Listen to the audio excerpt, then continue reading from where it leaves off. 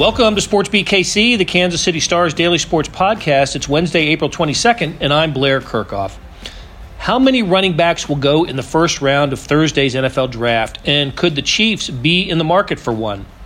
Star columnist Vahe Gregorian and I talk about the evolution of the position on the field and in the draft on today's episode. Okay, two things before we get started. I'm doing a little post-production editing here. In our conversation, I mentioned to Vahe that the last running back to be selected first overall was Bo Jackson in 1986. Well, Bo was first that year, but in 1995, Penn State's Ki-Jana Carter was taken first overall.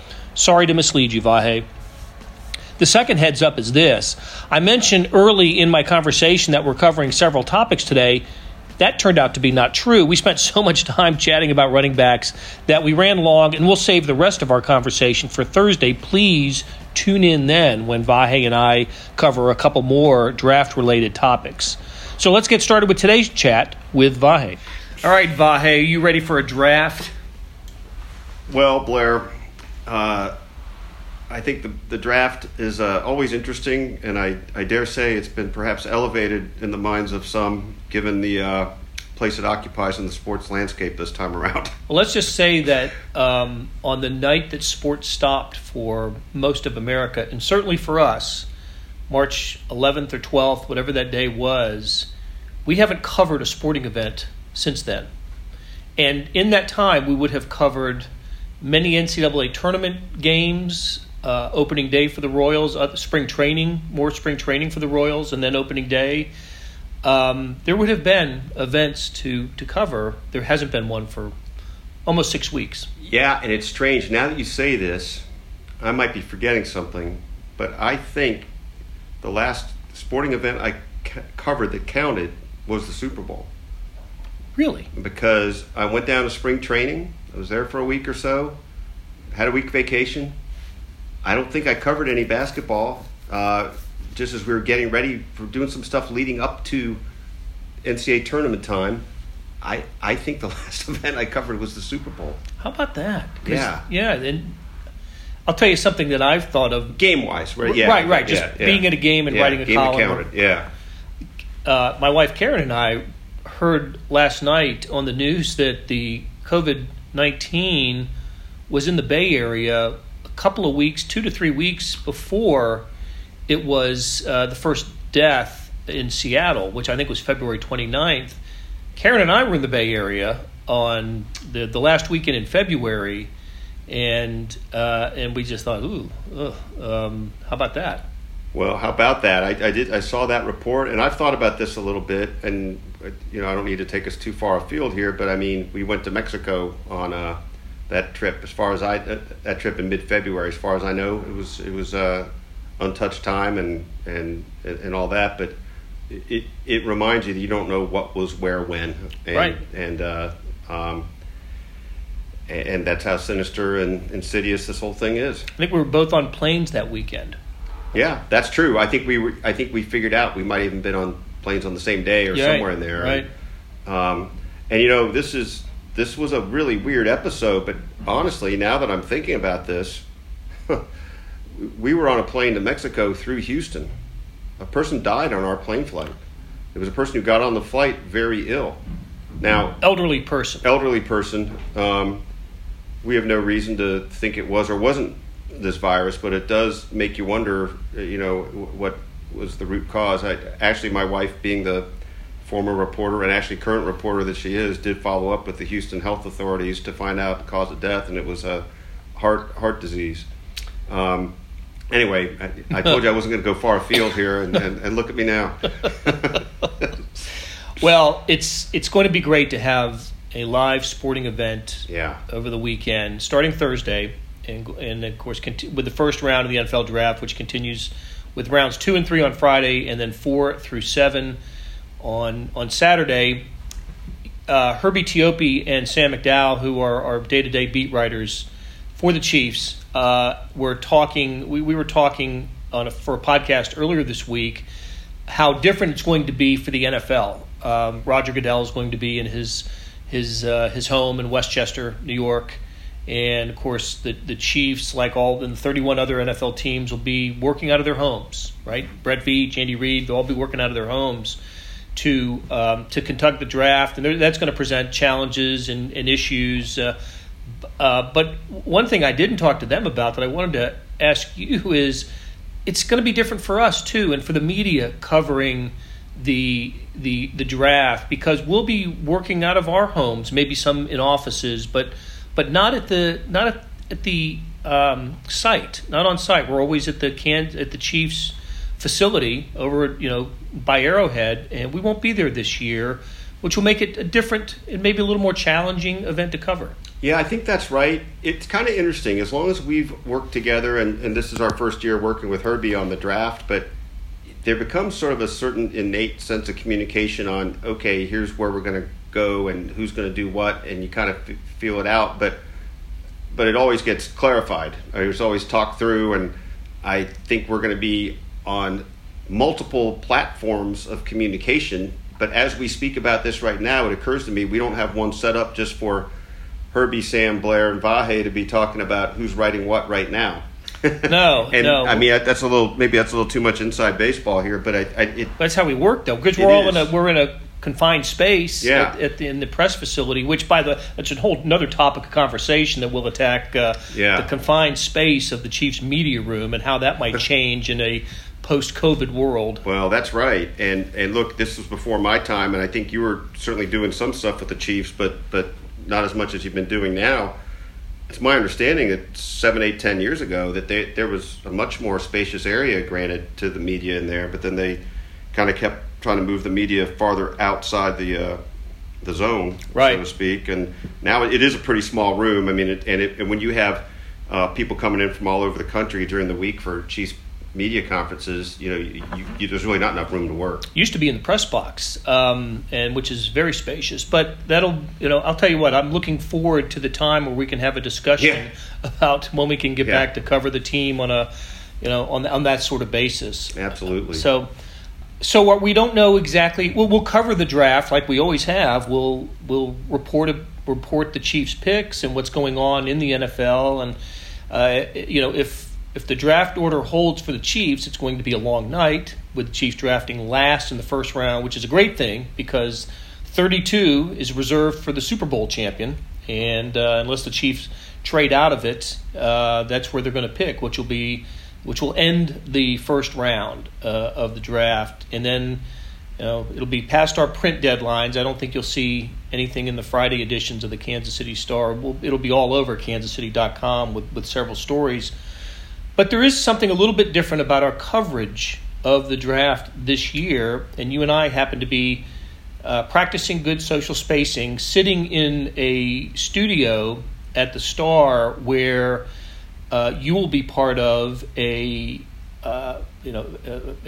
program that will last as long as the first round of the draft, in which we come to you on Facebook Live and talk about the draft. The Chiefs and other McClatchy newspapers in our chain, and that's about 6 or 7 other represents 6 or 7 other NFL teams, and we're going to talk to reporters, sports editors, columnists from those papers about their teams and about the draft in general.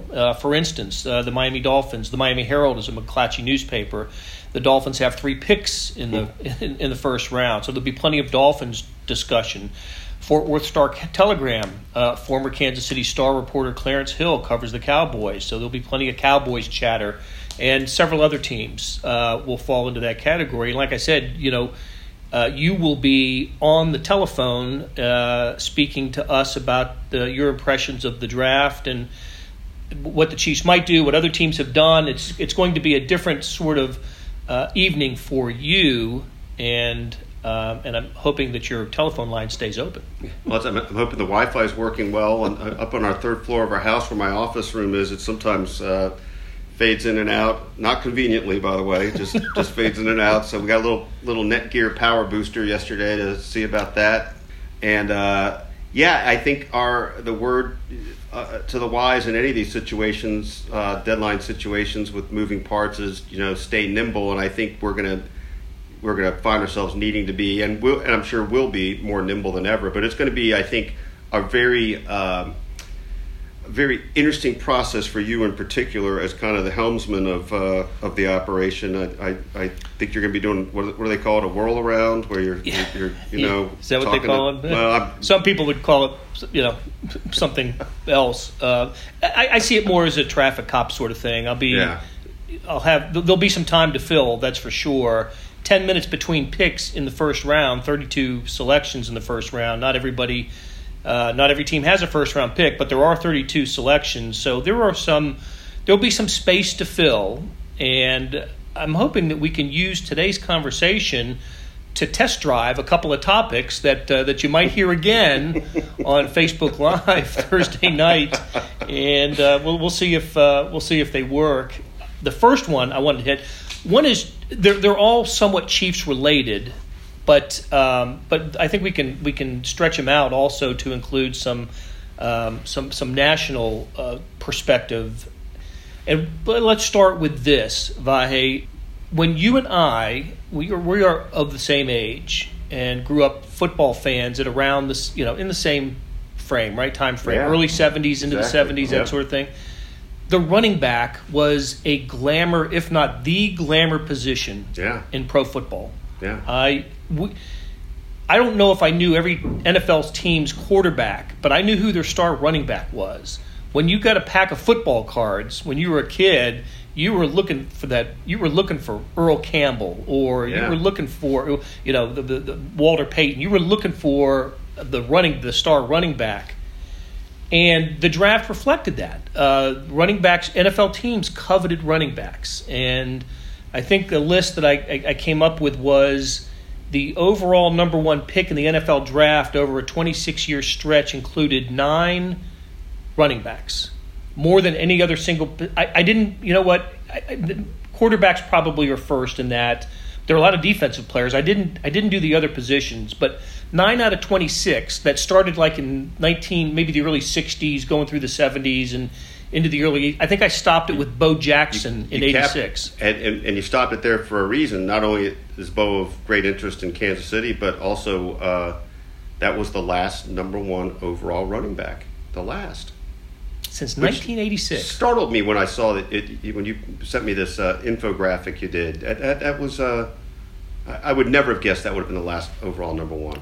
Yeah, and listen, there have been some terrific running backs in the NFL since then, some MVP type players, but nobody who a team believes should be the overall number one pick in an NFL draft. I think there are a few reasons for this. I think currently, and if we can dial back for a few years, the role of the running back has changed a little bit, not used as often.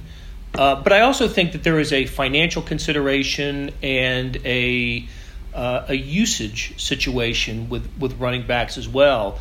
No player on a football team seems to be more used. It's a poor choice of words, but the wear and tear on a running back is a different type of wear and tear than there is on other players. Yeah, and I think I got thinking about this through some of your prompts, and correct me if I'm wrong on this right away, but I can't think of a guy other than Derrick Henry right now that is the 35 carry a game guy, one guy, right? I mean, maybe I'm just not thinking of somebody. No, well, Ezekiel Elliott with the Cowboys is a valuable player, one of the top 2 or 3 running backs in the NFL. But Derrick Henry is certainly the. But maybe he's the prototype of the offense is built around the running back. Yeah.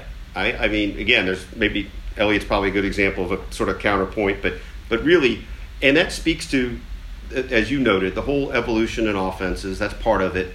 Also, with that though, I think is this discovery. It's a little bit of the science of the game. Like these guys get beat up in ways over time that.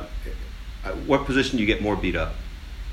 You don't. I think they get. Listen, linemen obviously make contact on every play, but they don't absorb the type of contact that a running back does. Yeah, it's a different form of thing, and I think this is not at all to diminish the physicality of what linemen go through, but it's a different kind of impact, different kind of just physics to it, and so play after play after play after play. So most teams, consequently, are not just focused on one back to get the carries, right? We've seen a lot of that.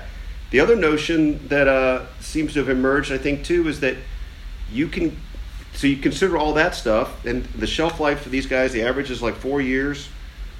And generally speaking, the thinking has become that you can get a guy second round and up that is just as capable.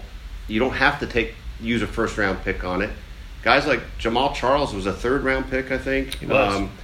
Just things like that. I think but it's interesting how a trend sort of began and then it sort of begot more, right? And I think it's just become the standard thinking now. Like, we don't have to spend a first round pick on this. There's very few running backs that will change the complexion of a game the way you might see a quarterback or receiver even be able to do now.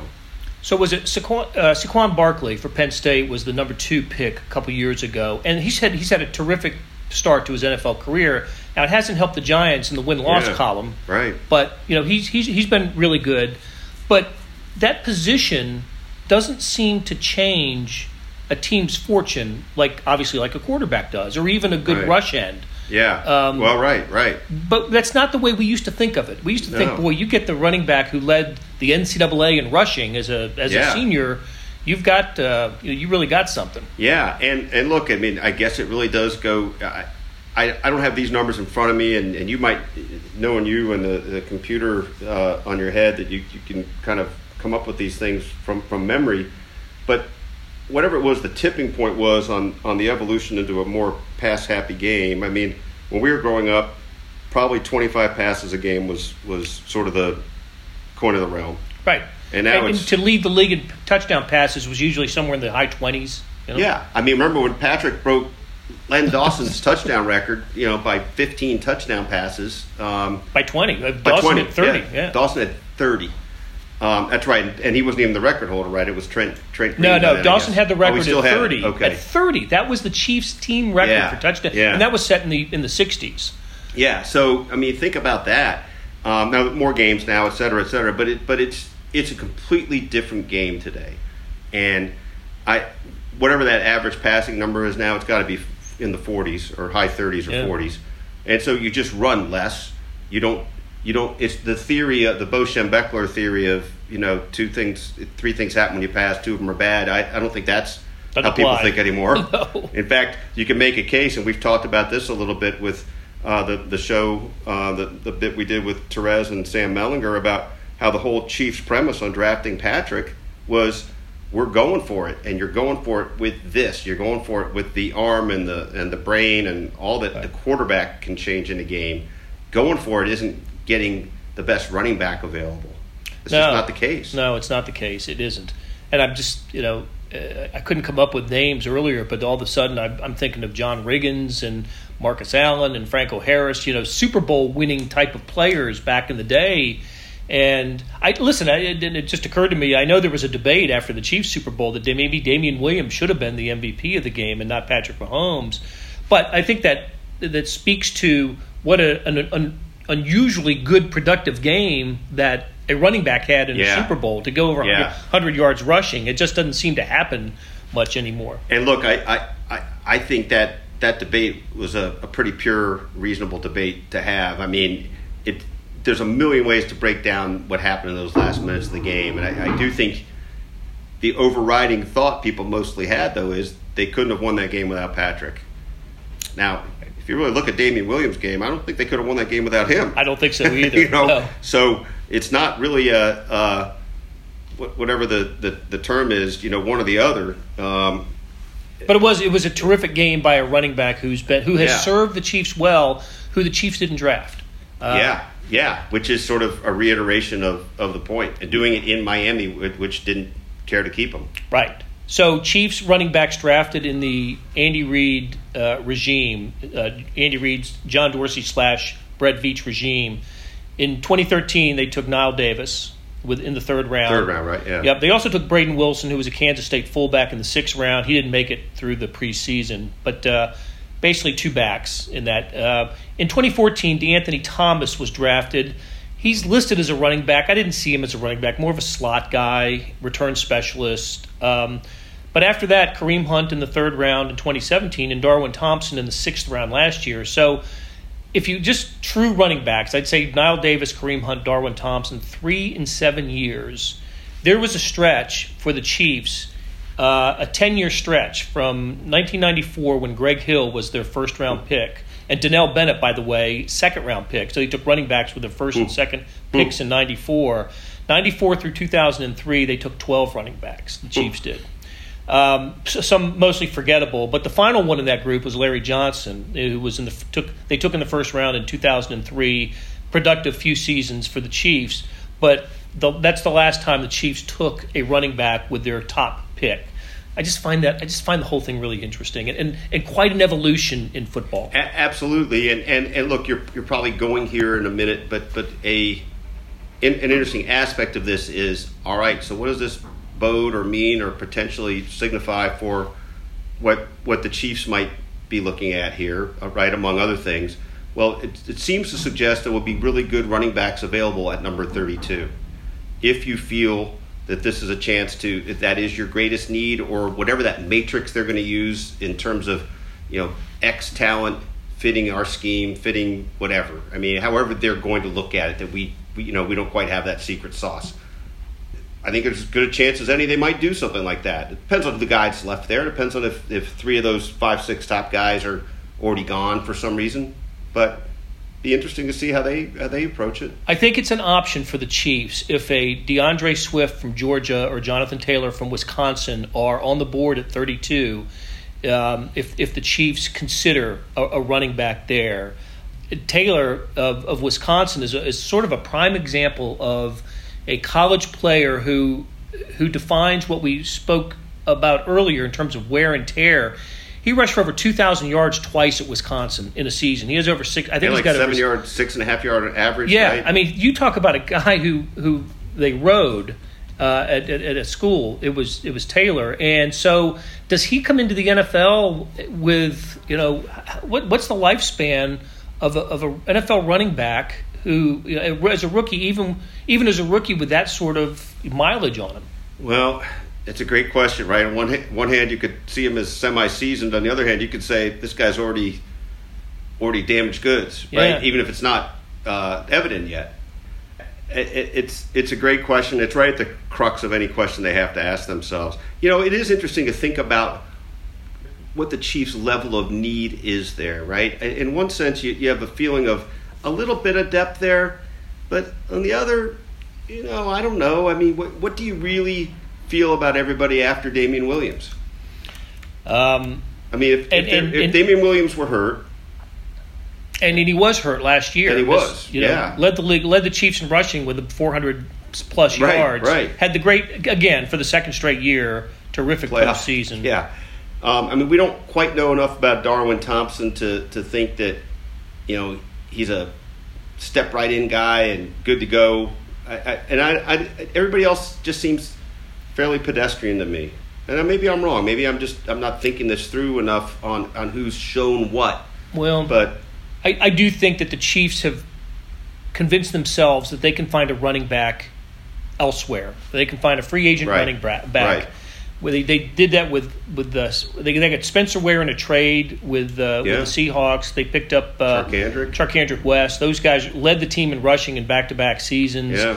I just think the Chiefs look at that position. The way they look at interior offensive line is you don't necessarily need to use draft capital on that position. I was just going to mention that thought too, that it applies similarly to what they've done. I mean, they've certainly, obviously, Eric Fisher and Mitch Morse, and there have been a couple other linemen drafted I'm not thinking of offhand. Well, Nick Allegretti last year, who Nick, basically took a redshirt year. Yeah, but you look at the makeup there, they've been happy to go out. Yeah, especially inside. I think as long as they feel like they've got the tackles set and they do with Schwartz and Fisher, that the interior, those guards and tackles. I know they gave the contract to Laurent Duvernay-Tardif. Yeah. But there was some talk after the season that he might be a guy who was expendable for salary cap reasons.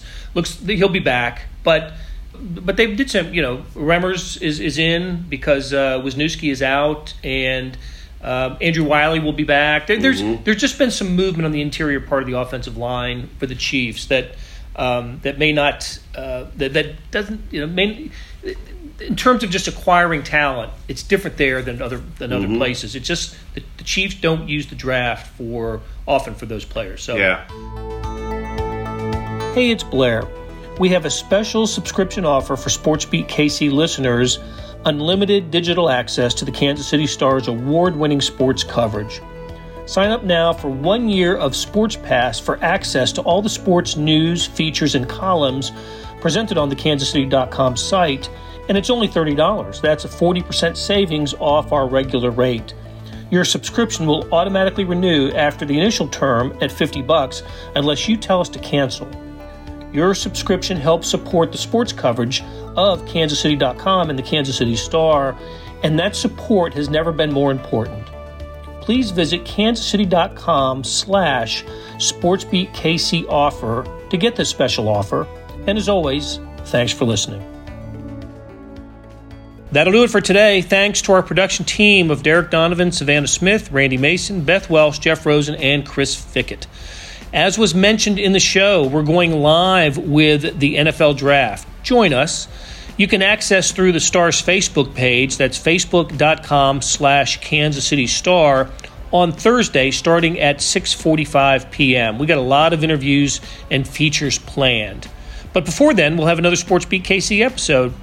On that, you'll hear the final projection for the Chiefs' first-round pick by Star beat writer Herbie Teope. So join us Thursday morning for that show.